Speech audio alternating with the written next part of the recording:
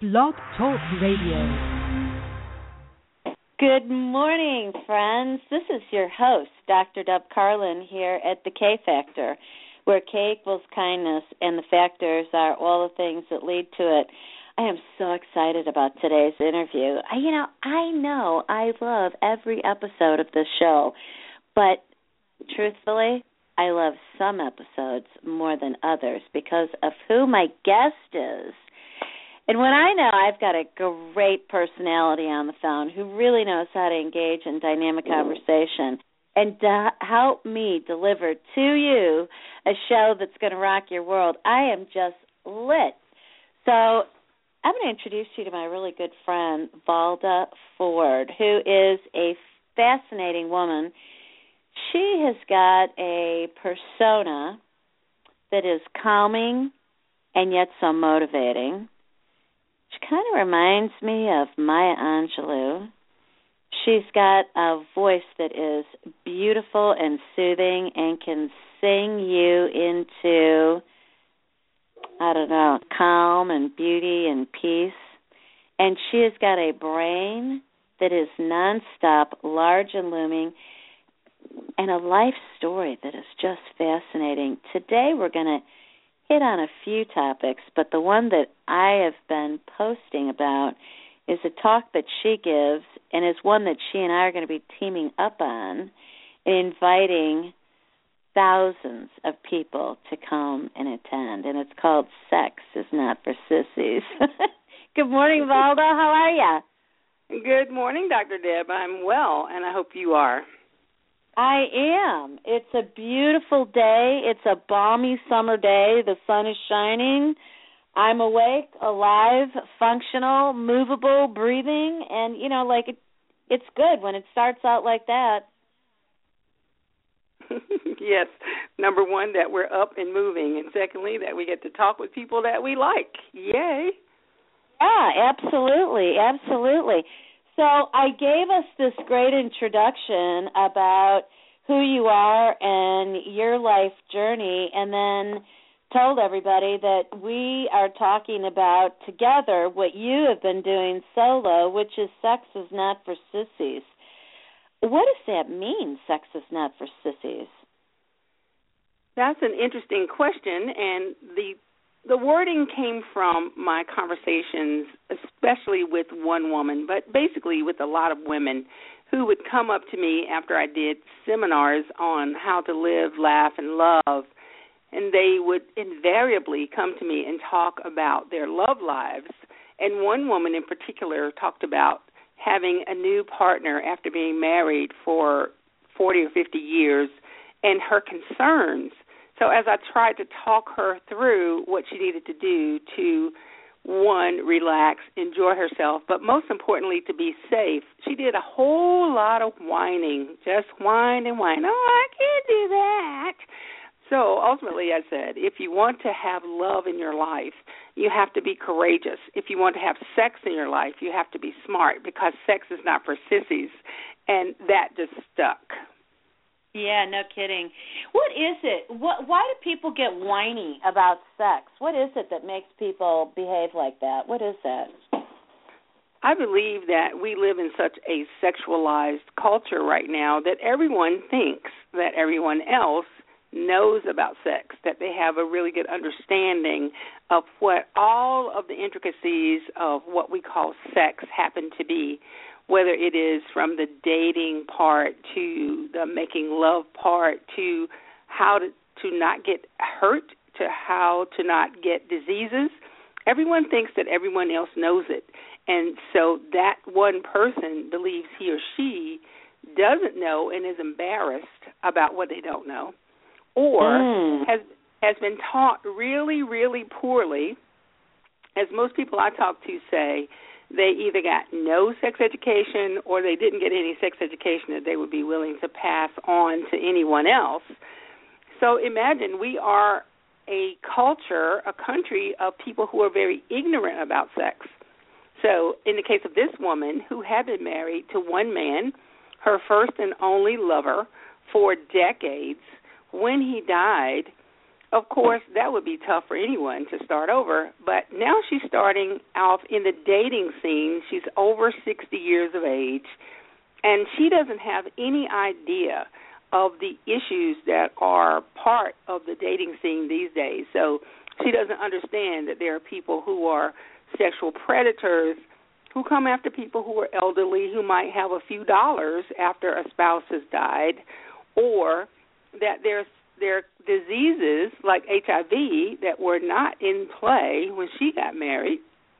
And because she's never had a different partner, she only knows the lovemaking style of the person that she was with. So this new fellow was talking to her about things that she worried about, whether they were illegal, immoral, or unethical. And let me tell you, they were as vanilla as they come. Wow.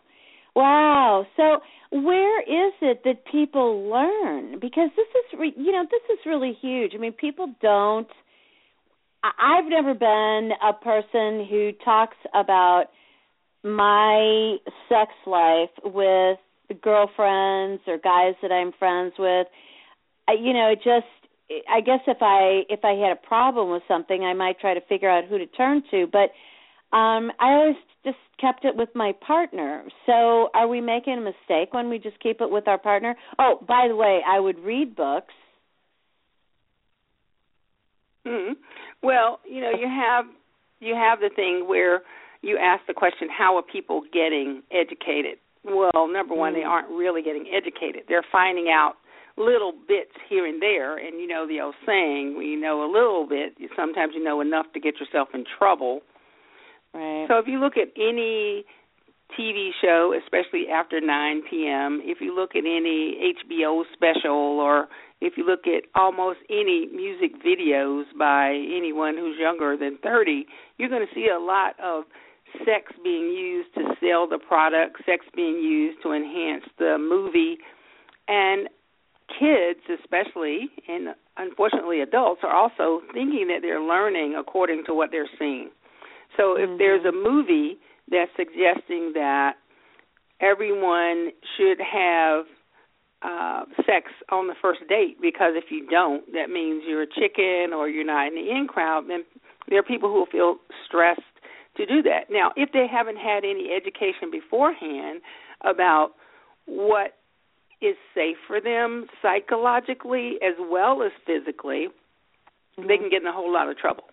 So imagine if you're feeling ashamed or embarrassed, or as I've been told since I'm over 50, that I should just be happy to be with whatever man shows any favor to me. So if it's, I'm not in the place anymore that I can be selective, I have been told. And there are plenty of women. Oh, yes, I know. But there are plenty of women in this age group who believe that. They might unfortunately be divorced at 40, even 40. Some 40-year-olds feel like, wow, they gave their best years to their man, and now they're out there alone. Well, they just don't understand that the best years are yet to come, and why settle for anything? But if you've been told over and over again, and if you have not had a lot of prospects for dates, and someone comes along, then maybe you feel like if you're going to keep them, that you have to give them what they're asking for. But many women don't know, because they haven't been taught, that men in general, and I know this is a generalization and I don't like to use them, but most men do tell me that they really are going to ask for sex most of the time, but they don't expect you to give it to them. They want the chase. They love that. Who's not going to ask for it? If I walked up to a Rolls-Royce dealership and said, hey, I'd like to have that car, I don't expect anyone to hand me the keys. He might say, yeah, well, go work some more and sell a few million books and come back, and then you can buy this car.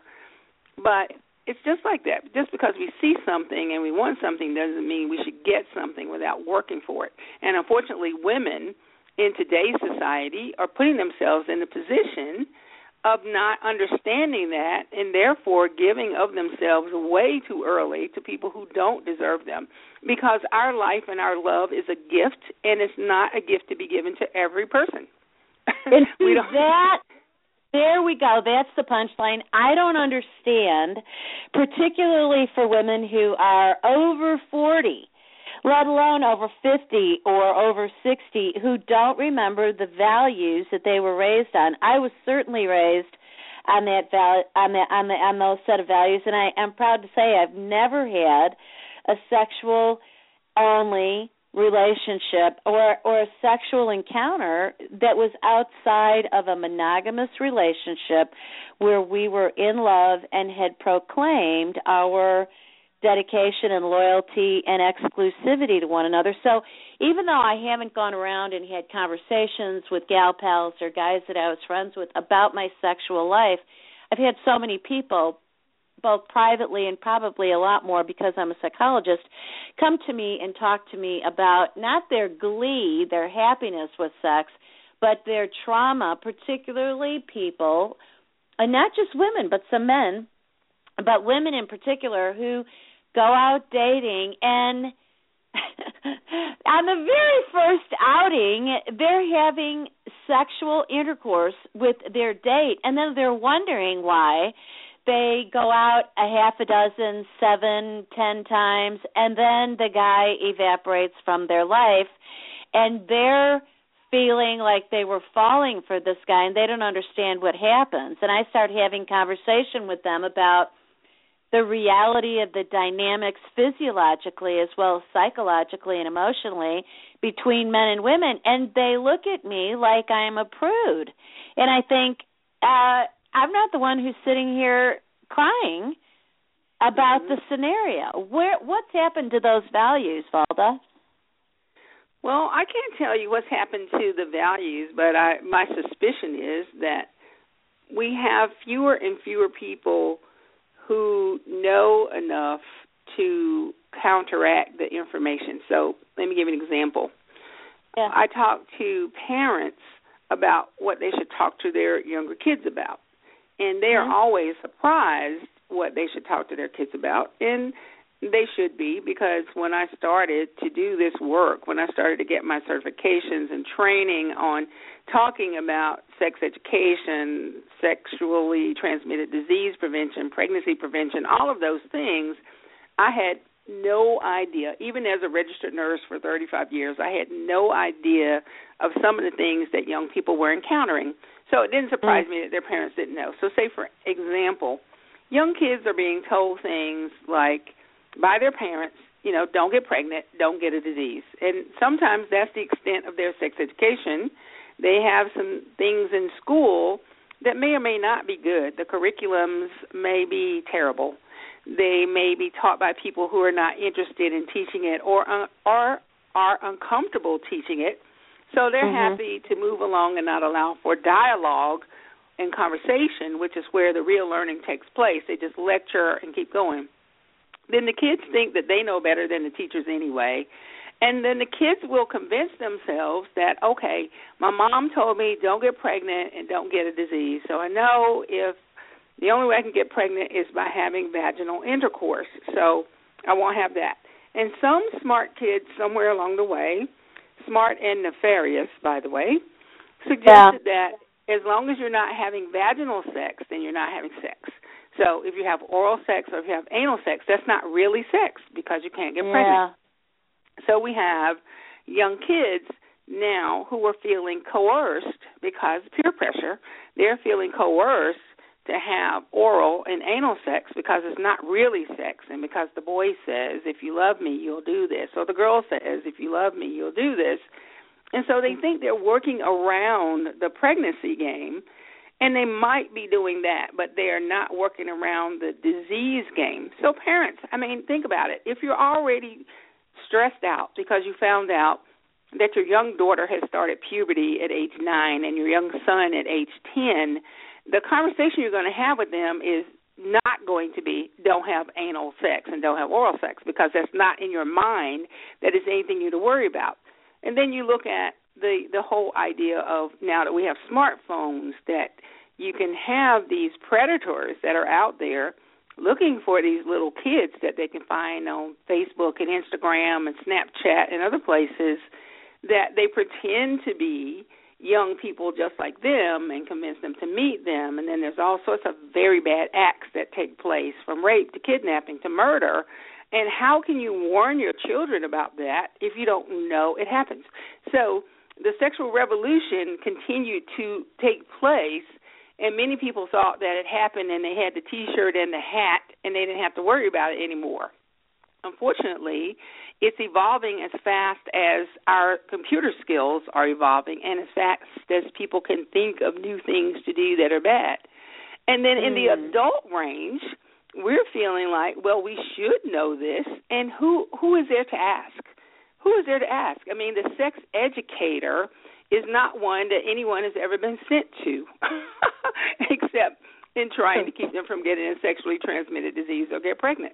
There's no sex educator out there that's helping them with understanding what they should demand in order to have pleasure, how they should know their bodies, how they should be in control, how they should take care of themselves psychologically and physically and financially. All of these are dynamics that no one is teaching. So how should anyone know? Well, they're going to know if they come to hear us. That's so true. Very true. Yeah, one of the things that I love about the dynamic between you and I is that you have got such a our training is very aligned, even though we've got two different sets of training. You in public health and in nursing, and me in psychology. Both of us with a lot of time spent in medicine, and then with both of us traveling around to different places in the world and trying to understand human beings everywhere on the planet and loving people and wanting them to be psychologically well, physically well, and looking at sex and sex education, the sexual experience, and becoming sophisticated and comfortable about it is a really important part of well-being. I don't think that it's ever been added to the formula in terms of wellness and well-being. People usually think, well, wellness is about your weight, it's about your cholesterol level, it's diabetes, your smoking, and your cardiovascular issues. And then it kind of stops.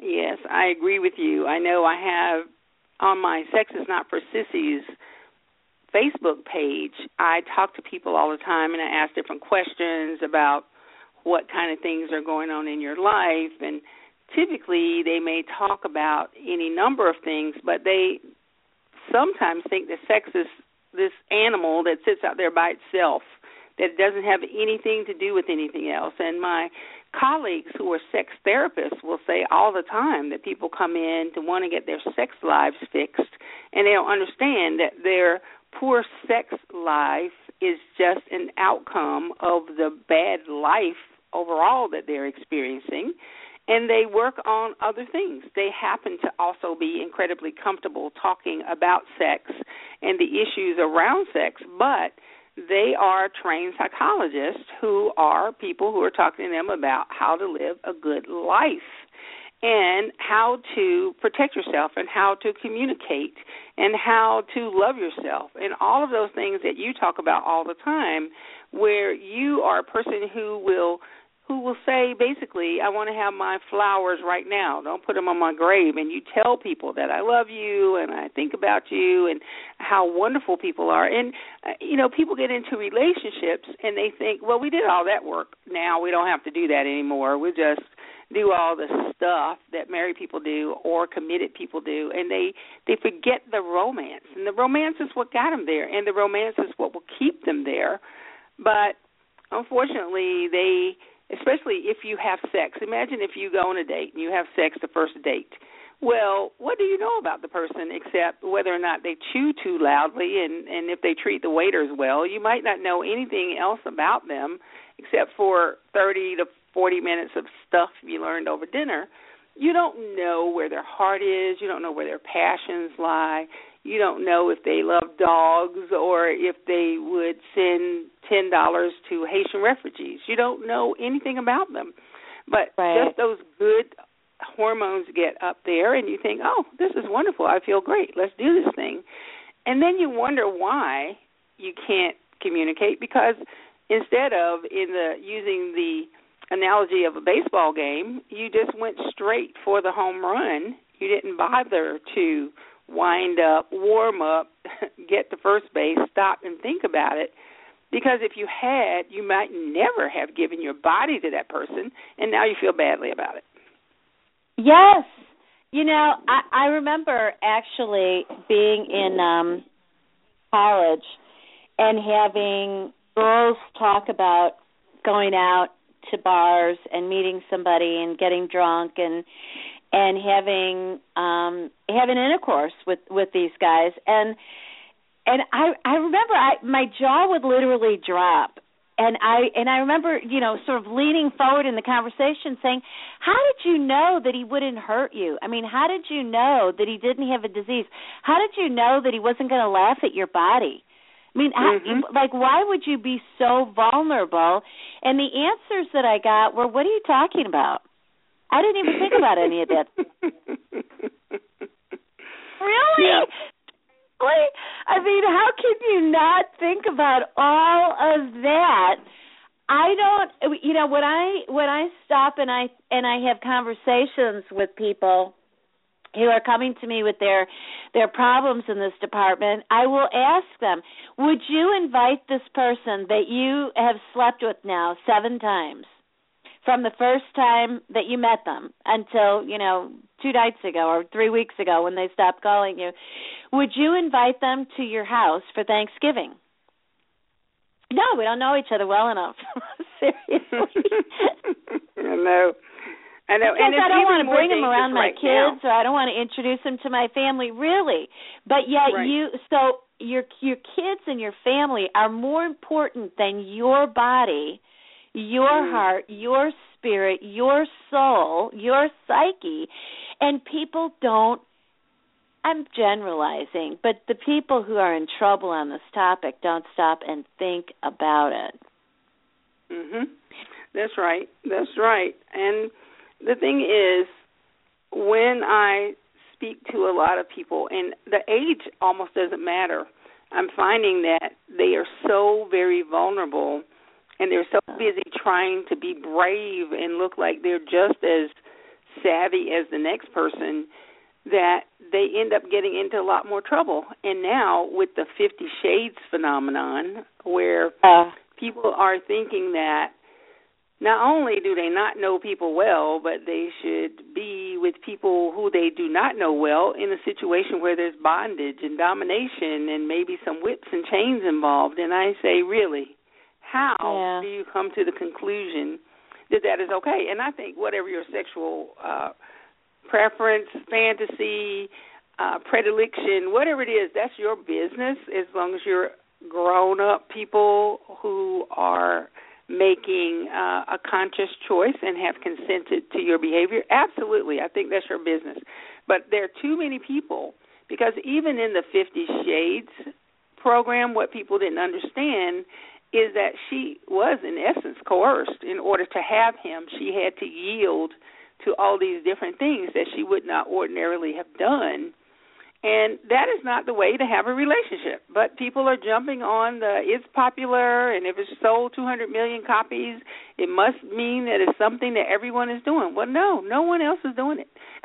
Everyone is reading about it just like you as a forbidden fruit, but no one else is doing it, so why are you doing it? So in Sex is Not for Sissies, my whole goal is to talk to people about conscious decision-making, about thinking it through and helping them understand, as you do with everyone that you work with, that you are very precious and that what you have to give is yours to give. It is not just dispensable like paper towels.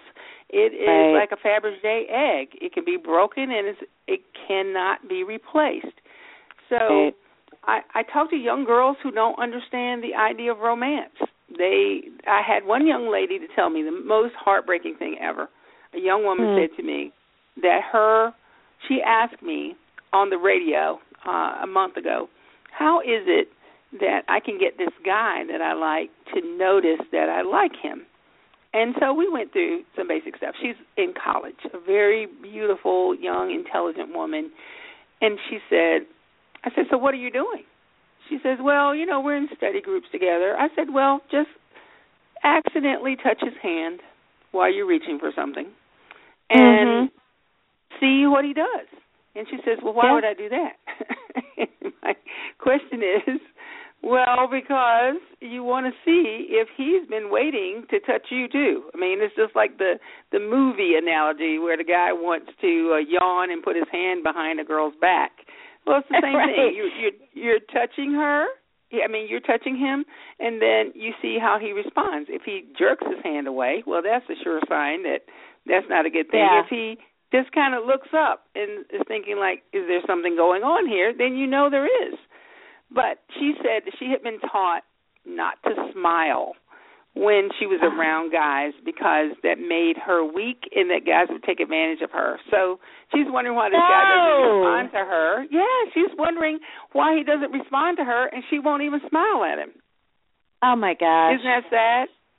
Yes, it is sad. And, it brings me back to what you were talking about earlier in terms of when you are romancing. I'm romancing people every day, all day long, because I believe in my heart and in my soul and in my mind that life is a very romantic experience. And when we are living in our heart and thinking through our mind, why wouldn't we reach out and touch and be kind to everybody that we encounter and give ourselves an opportunity to connect to each human being that we meet in some way that is lovely? I mean, if there's an opportunity to be able to develop a rapport with somebody, why do we hold back from doing that?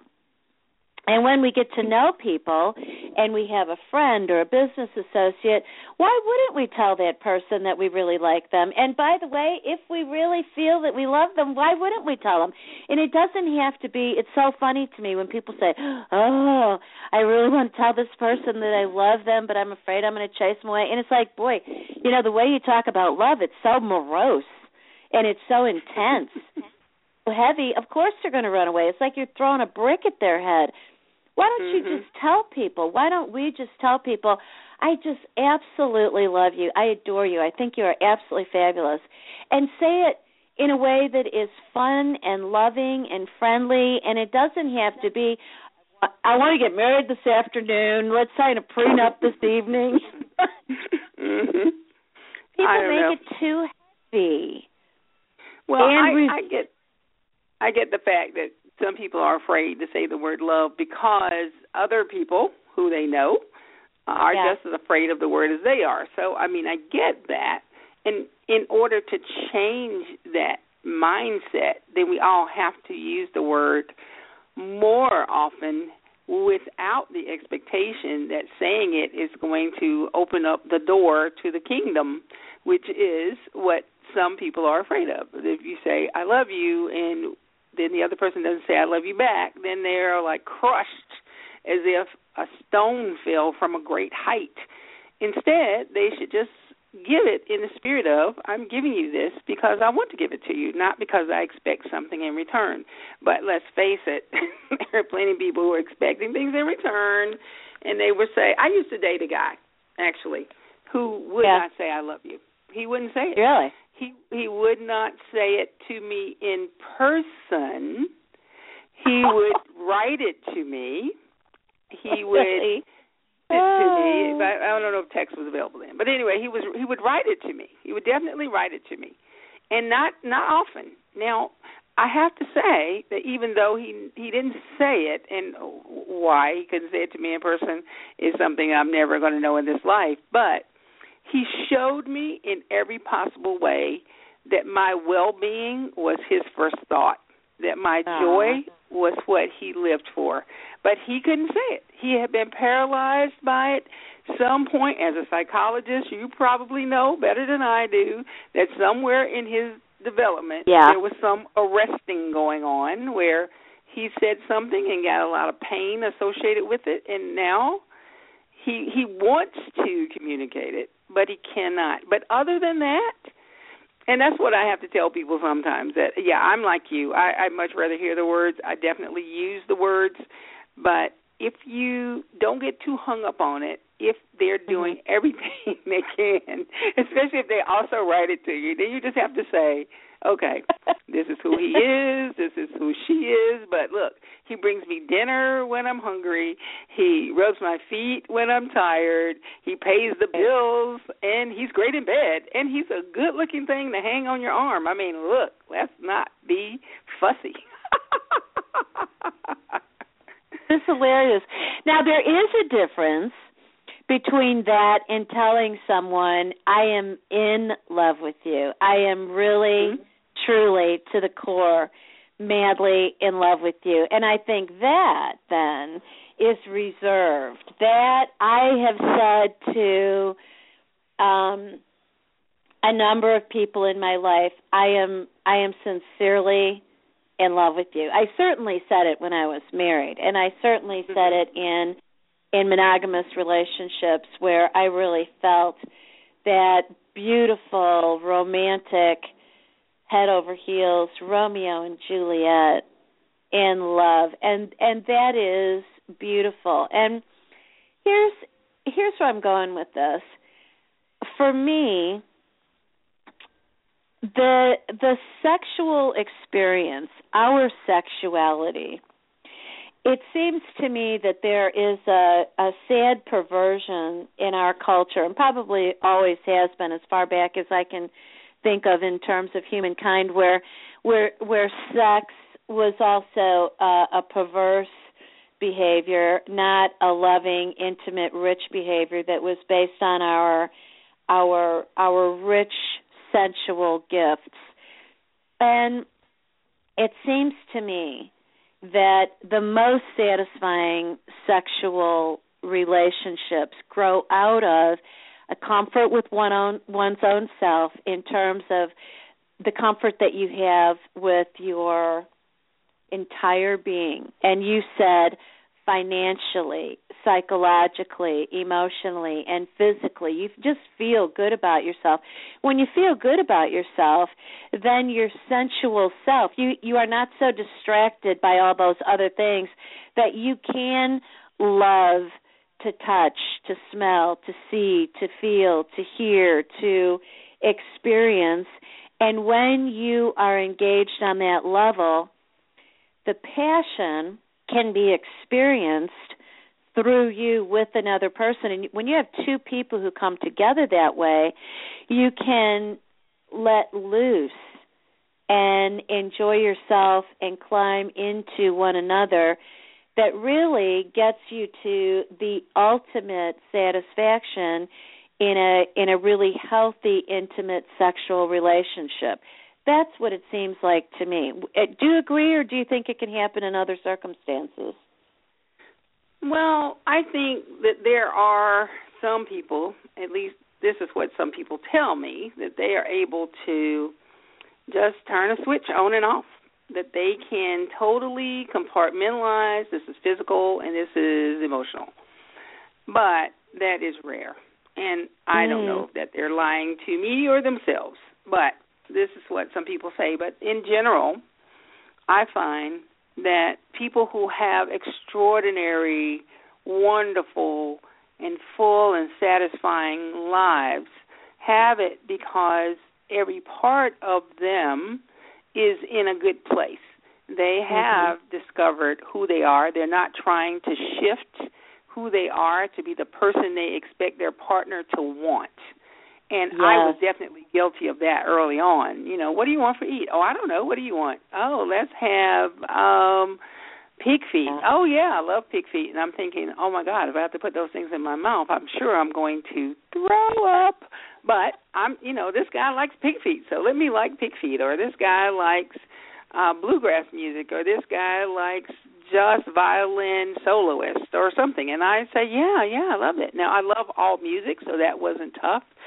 But I found myself, like in the movie The Runaway Bride, when they asked all of her beaux, why is it that, or what is it that she likes to eat? what kind of eggs does she like? And each one would say something different because she had done that. But in a wonderful class I just had in Canada about a month or so ago, there was an excellent study done by Dr. Peggy Kleinplatz, who's one of the top researchers in sex therapy and sex education. And she found that people who had the most amazing, fulfilling, and satisfying sex lives were typically people who had been together 20-plus years in the same relationship together, that they absolutely liked themselves, liked their partners, loved themselves, took care of themselves, and out of mutual respect and everything else, and that thing we call love, they were able to fully and completely give themselves to their partners because they were not afraid of what was going to happen. They could trust them 100%. They communicated well. They weren't people who were thinking one thing and saying something else, or just grunting or not speaking at all. And these were the people who developed those amazing relationships that we all want, that everyone envies. And it took a lot of work, but it took each person understanding who they are and taking care of themselves and taking care of the other, and then great sex arose from that. And these were people who most medical people are thinking probably aren't having sex. These are people in their 50s, 60s, and 70s who had long enough to be in those relationships for that long, and they were doing exactly what everyone is hoping to get to, but everyone is thinking somehow that older people are sexless, which is ridiculous. But that is, unfortunately, when you talk about why do we come to these attitudes, that is why the older woman was having such a problem with the new sex life, because she had never had anyone to discuss her sex life. Most medical people will tell me that they're not talking to people over 50 to ask them, are they sexually active? And so if you don't ask them if they're sexually active, you're definitely not going to suggest that being sexually active is normal. If you're asking them what they eat and if they exercise and whatever else, but you're not asking them if they have sex, then de facto you're saying, well, sex obviously isn't supposed to be a natural thing for you. Then they might feel embarrassed. Yes, right, exactly. I think that an enormous component, my observation personally and professionally, is that an enormous component of healthy relationships and healthy sexual experiences and healthy sexual relationships is not only about the longevity, but about appreciation. Appreciation of yourself and genuine appreciation of the other person. The term making love is so beautiful, because if you are making love, you are really showing that other person that you love them and you appreciate them so much, and it's about kindness and gentility and sensuality and warmth and everything that is so beautiful. And I don't know how you get that outside of a relationship, and outside of a relationship where two people are not afraid of one another. Outside of a relationship where two people aren't familiar with one another, and by the way, familiar and really genuinely like each other and feel kindness towards one another. Not that I see these snotty edges that people have with one another in relationships, and I think to myself, I don't know how you even turn your back on the person in the house. Like, are you afraid that a fork will end up in the back of your neck or something? Because, I mean, the two of you are just mean. Yeah. And unfortunately, I know a lot of people who have lives that, I don't even know why they even try to be together, and all the reasons are bad. But, when we talk about sex not being for sissies, that is why, because we have totally perverted, I think, the idea of what relationships are supposed to be like between people who say they adore each other. Because when we went through the sexual revolution of the 60s, make love not war, make love anyway, let's make love while we're also stoned out of our heads, and let's be rebellious and don't let anyone tell us who we can sleep with, how often, where, under what circumstances. And because I'm really cool, I can have sex right now, and I can have sex with as many people as I want because that means I'm cool. So we have this whole generation of people who are being raised by people who believe those things, and even though they might have been hurt from those things, still don't have anyone to go to like us to talk to about what a great relationship is like and how sex is not for sissies, and how you have to start with conscious decision-making. Then you have to consider, what is your attitude about sex? Is it something that you've been taught was wonderful and natural and something you should enjoy for all your life, or something that was necessary and you just get it done, or something that's bad and just is full of the possibilities of disease and unwanted pregnancy? Then you look at the whole anatomy. The people who come to me who don't understand their genital anatomy, who don't understand how it works, where some parts are, it still amazes me. And the whole idea of romance. The whole idea of romance. And then experimentation is a great thing, but experimentation doesn't have to be whips and chains and cattle prods.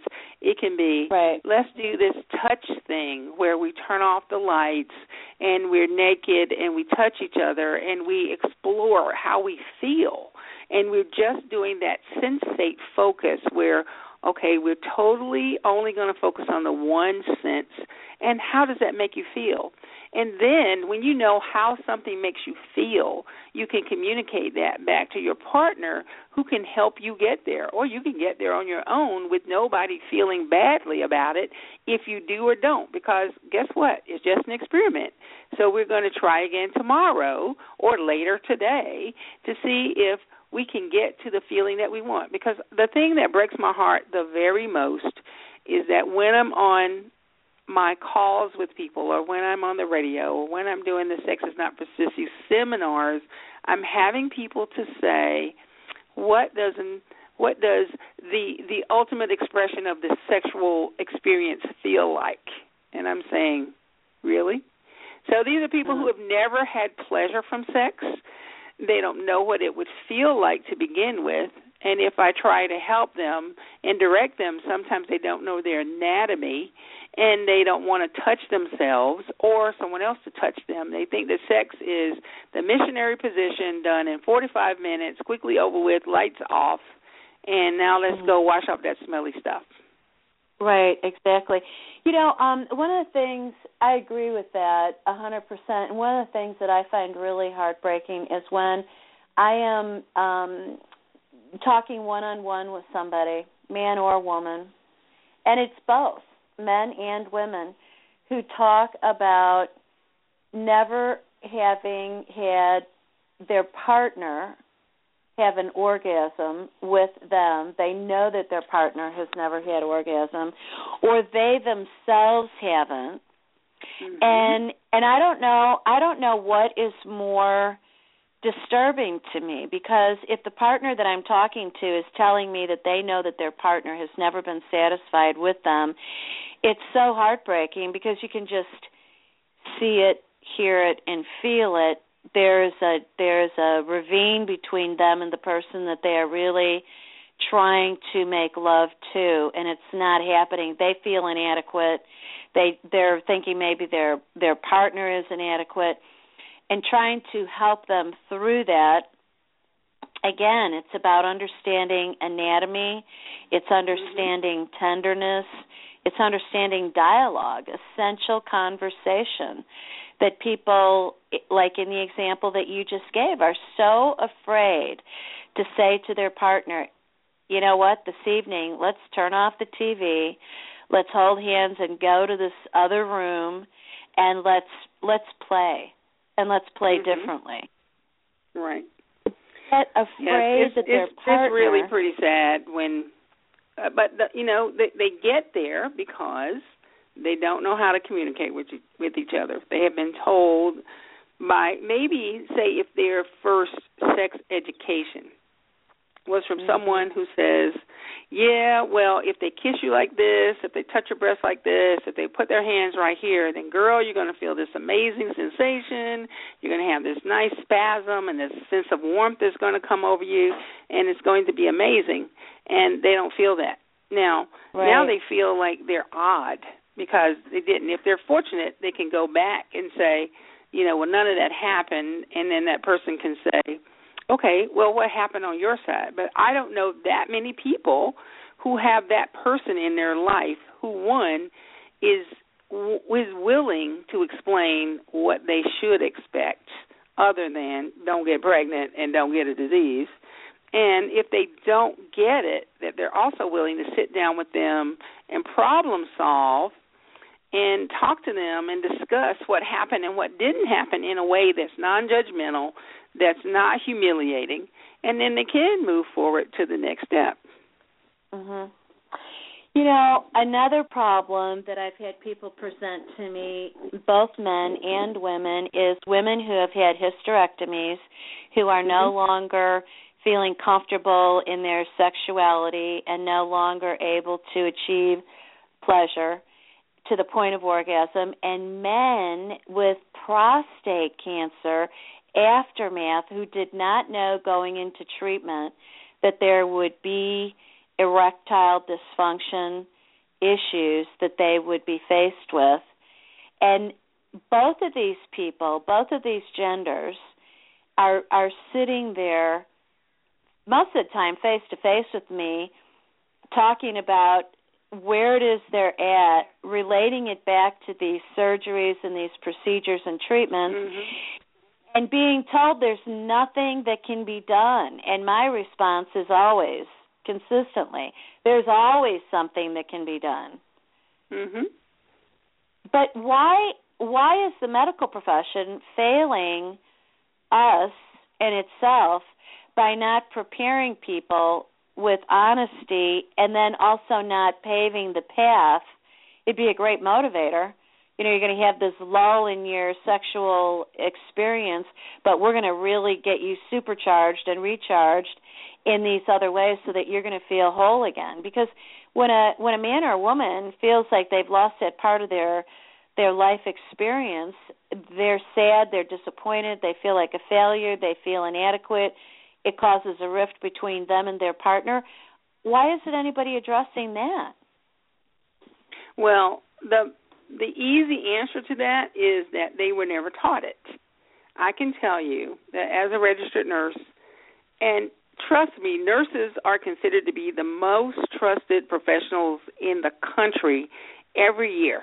I mean, Gallup does a survey every year. Nurses are considered to be the most trusted people, except for 9/11 when firefighters were the year, but nurses are the most trusted. However, no one tells us anything. Now, we work with people on sexual disease transmission, pregnancy, delivering babies, people talking about menopause, everything that has to do with the human body experience. But the part I was not talked about to at all, I've been to school, I've been to formal post-high school degree-granting programs 4 times, and not once, never, ever, no, I take that back.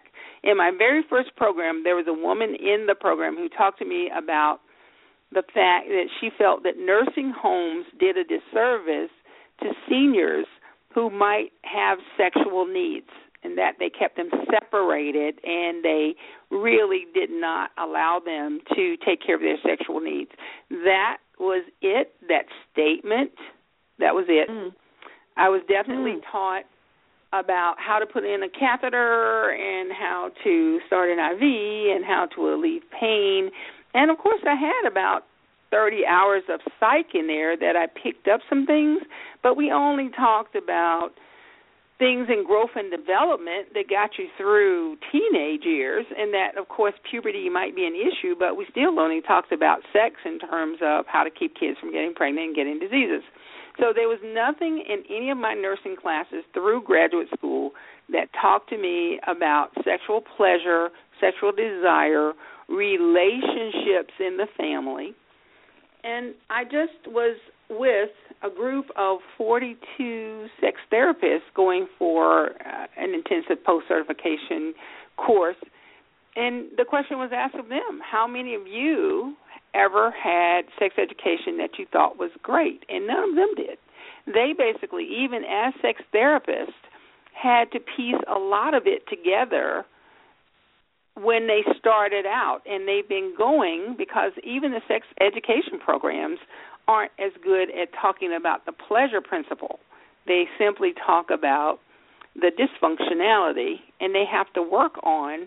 Now, I'm not saying this is true of all sex therapy programs, but many of those people, 42 people in my program, felt that they really had to work to get the information. And so that's where good associations like the American Association of Sexuality Educators, Counselors, and Therapists comes in, because they keep those kind of things going on. But I can tell you, if a doctor, nurse practitioner, PA, psychologist, therapist did not learn this information during their training, then they are not as well versed in how to fix it. And if they, as being a part of the society, say your doctor is 30 years old or 35 years old, and you're 55 years old, well, they're not going to be as comfortable talking about sex to someone who could be their parent. This is something that needs to change. The whole dialogue about sex education, sex counseling needs to change so that healthcare professionals need to know what to do, because many people go into the doctor's office, especially the gynecologist's office and the proctologist's office, hoping that doctor will somehow see a neon sign floating out through their foreheads that says, "Please help me about my sex life." And it's not there. That sign is not glowing out, and there's no roadmap, and they don't ask the questions. And many people think, there was a person who said to me, when the question was asked about orgasm, she said, well, she knew she'd had them because she'd been pregnant, and how else could she get pregnant if she hadn't been having orgasms? Or, I ask a question. I mean, I don't even want to go into all the things. I'm writing this book now on 7 secrets to seriously satisfying sex. And one part of it is all the bad stuff that we've learned that we have to get out of our heads. And so therapists are just like everyone else. They have dumb stuff in their heads, and unless they intentionally go and learn how to talk to people about sex or have a sex educator as a part of their practice, then a lot of this isn't going to happen. Yeah. I haven't been asked if I was sexually active since I was maybe 38. Wow. And I've been to 3 doctors this week. What did Masters and Johnson do for us? What Masters and Johnson did was they decided to take sex, which was seen as a necessary evil, or as just something that we do to make small people, but nothing necessarily that was for pleasure. And they wanted to study the sexual experience, so they did. They figured out that what we knew about sex was only the tip of the iceberg to what there was to know about sex. And they also legitimized talking about and researching and understanding sex because they used really good scientific methods. They really did do the work to not just have some people tell them what they thought, but to use some instruments to be able to check skin response and breathing and heart rate and all those things that were happening during the sexual act to determine what was actually going on, what were some of the things that made it happen. And they actually brought talking about sex into the real realm of medical research. However, it still isn't up there like cancer or diabetes. I mean, when you go to the average conference, and I go to plenty of them, you still are not going to see a topic on sex or how we should talk to our patients about sex. As a matter of fact, maybe that's something I should be putting out there and getting into some medical conferences to see if I can talk to them about how they should be talking to their patients about sex. And when I talked to health educators, they basically said to me, would I teach them how to talk to their patients about sex? So the education is not there for the people who, the patients go to you thinking that you know this, but you don't. So the people who are the healthcare providers actually need to have this education first. And what did the height report do for us? Wow. Now, you are going back a minute. I have to even think about that. That's falling right out of my brain. What do you remember about it? The height report was a fascinating book that came out, and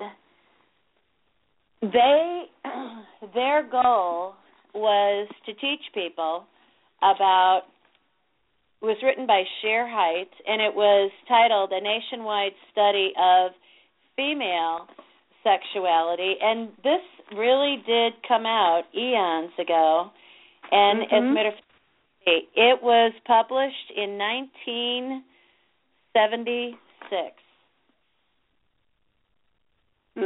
I think that's probably the last report that came out, and it was about women, not about men, and about how women needed to be satisfied. And I don't know that there's ever been another book like it, and I don't know that there's ever been another book that's ever been written that's ever been for men. I think people, she wrote about the female sexuality, and her work built on what Masters and Johnson had to do. And what she did is she tried to focus on how sexual experience was regarded and what it meant to them. So she concluded that 70% of women don't have orgasms through in and out thrusting intercourse. Now, we know that now. So hers was the one that actually helped us, even though Masters and Johnson could go through what the sexual response was and how you have stimulation and then arousal and then pleasure and release. She talked about the fact that, yes, that was true, but, and we know now, 70 to 80% of women cannot achieve orgasm through typical missionary position stuff. It just doesn't happen because they need stimulation more directly. And so hers was really great, and it played a crucial role in the sexual response. But height helped us understand that we had to move forward into the whole idea about it's more than just mechanics. So she took it from the sheer cold clinical work of Masters and Johnson, which is funny to me that they don't call it Masters and Masters because ultimately they married each other. But anyway, it's the good thing is, and now with the work of people like Klein-Platz and others who are moving forward to say the sexual response that was understood by Johnson and by Height is not necessarily all there is to the sexual response. So they got the ball rolling, but we're still probably 50 to 100 years out just looking at the way things are going and the fact that sexual studies are not funded like other things, you know. I mean, you can get money for cancer research, but you can't get money to understand how to have an orgasm. They just figure like that's your personal problem, where we know it's not. Well, Valda, we've got 2 minutes left, just a little under 2 minutes. I want you to give everybody your name and how best to find you out here on the Internet. Okay, well, I'm Valda Ford. That's VALDA, Ford like the car. The best way to find me is through my Facebook page, which is facebook.com/sexisnotforsissies, or my website by the same name, sexisnotforsissies.com. You can also email me at valda@valdaford.com, and I'll be very happy to get back in touch with you. Look out for upcoming webinars, seminars, and we can do private consultations. Well, they're going to cut us off here on Blog Talk Radio, but it's been an absolute pleasure to have you here today. Friends, I hope you've enjoyed this episode. It'll be uploaded onto Blog Talk Radio and iTunes, and it'll remain there forever. This is your host, Dr. Deb Carlin, signing off for today. Thank you for joining us today. Thank you, thank you, thank you.